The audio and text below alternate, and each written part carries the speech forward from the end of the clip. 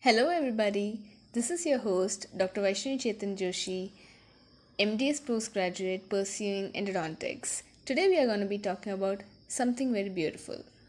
So, when we go to a temple, imagine we have a basket of coconuts, flowers, and on our way, someone asks us that what's in the basket?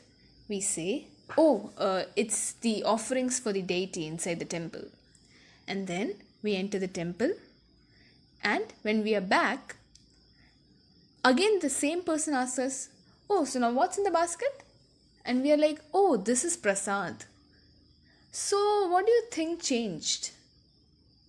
Did the fruits, flowers changed physically? Underwent any physical transformation? No, right? All throughout, it was our perception, how we looked at it. And the same thing applies to life. When we feel something is boring, uninteresting, it makes our life boring and stale. But when we look at something or the things that come on our path while living our life, if we look at it as an something interesting, something as an opportunity, then life becomes a blessing. Life doesn't become stale and boring, whereas it becomes an opportunity to learn something, opportunity to grow, and it becomes a blessing and a gift to live every single day.